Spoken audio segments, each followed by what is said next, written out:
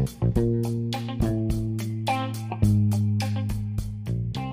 folks, this is Michigan Pathways Radio coming to you live, where we bring you the outdoors, the indoors, and all the adventures that Michigan has to offer. Stay tuned.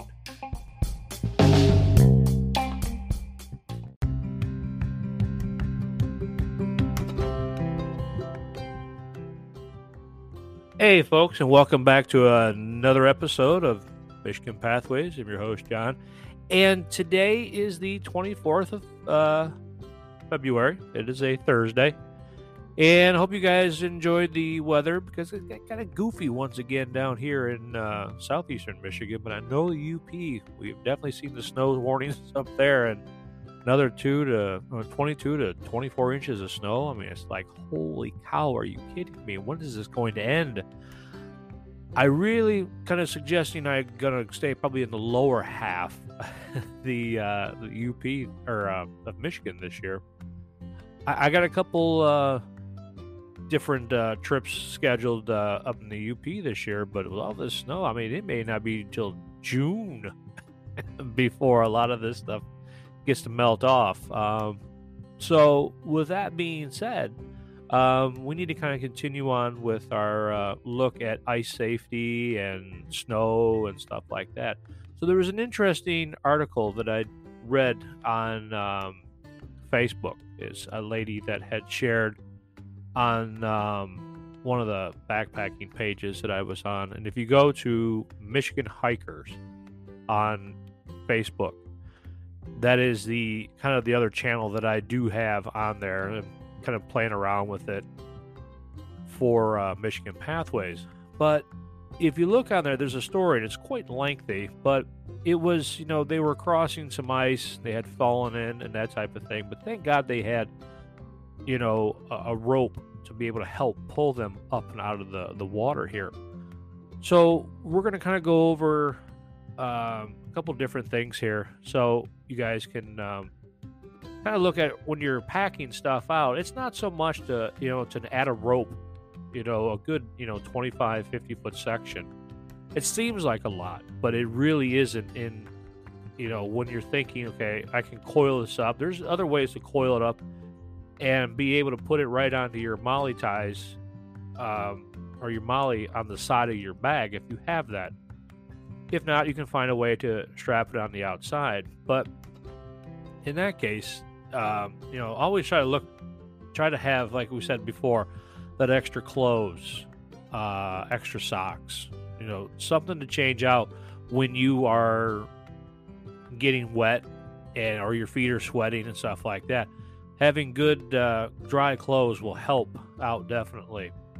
And knowing how to make fire right away, always carrying a little bit extra tinder in your backpack there, or the cotton balls with the Vaseline, so you can be able to get yourself a fire going. Another really good one is the old man's beard. Grows along a lot, throughout Michigan. You can find it growing in among the pine trees and such like that. So on to today's show, I said we're talking about ice safety. So first off, be cautious when you're crossing ice with snow cover on it. Snow can hide a lot of open cracks or stress cracks that are in the snow. So always take that into consideration, especially a fresh snow or one that's been there for quite some time, and you find yourself going, should I really cross here because I can't see the ice, but I'm traveling across snow? Then you've got to kind of take a lot of things into consideration. Don't travel across the snow at nighttime.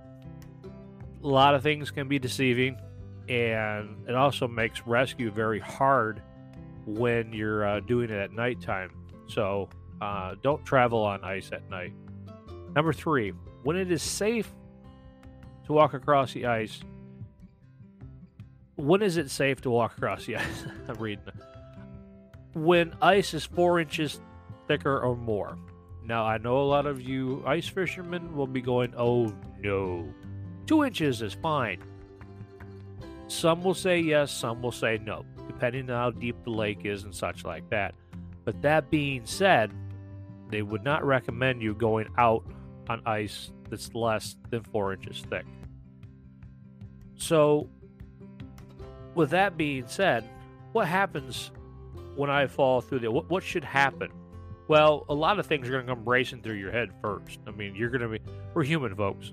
You know, a lot of these things are helpful, but we're human and we tend to panic when things happen, and it's natural. So, if you can remain calm and do your best to remain calm, and when you fall through the ice, it's going to help you even more. It's going to save a lot of energy also to pull yourself up and out of there if you don't have, any way to grab a hold of something. Focus on your breathing. Slowing your breathing down. When you start hyperventilating, you start to cause more stress on the body, muscles, and, you're going to put yourself into shock. So, which also makes your body go tense. So once that happens, it's very easy to slide underneath the ice. 3, call for help. If you can, if you're in an area, call for help if you can. It's better than not doing anything at all. 5, always let someone know where you're going. This goes back to our basics, knowing where you're going. It's always good to look, when you're planning out your trip. Am I going to be crossing any water? Am I going to be crossing any streams? Am I going to be doing anything like that? So, knowing these things and letting somebody know where you're going, and so that way, everybody can expect you at a certain time. Also, carrying, like I said, extra rope. If you're working with, you got 2 people or 3 people, you have a way. Someone should always have a couple feet of rope to help pull people out of there. So 4 inches of ice is good enough to support 200 pounds.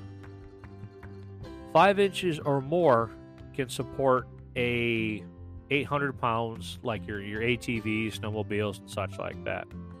So kind of keep that into consideration. A lot of Michigan waters and such, early on in the season, when we've had a good freeze, we've had a lot of good snow, we'll produce this. But it's also, it wouldn't hurt anybody to kind of look at also the fishermen's reports, because if you get a lot of areas where you're going and you start tuning into the fishing reports, they'll tell you the thickness of the ice, if it's snow covered. They have a lot of great information, or maybe the backpacking world here, but the fishing and the hunting world can also provide for us as well. So with that being said, folks, I hope you guys enjoy your Thursday, and this is live, so there is a snow advisory out for southeastern Michigan, 2 to 4 inches. Holy cow. So with that being said, folks, I'm glad you were able to get in here this evening and be able to listen to us.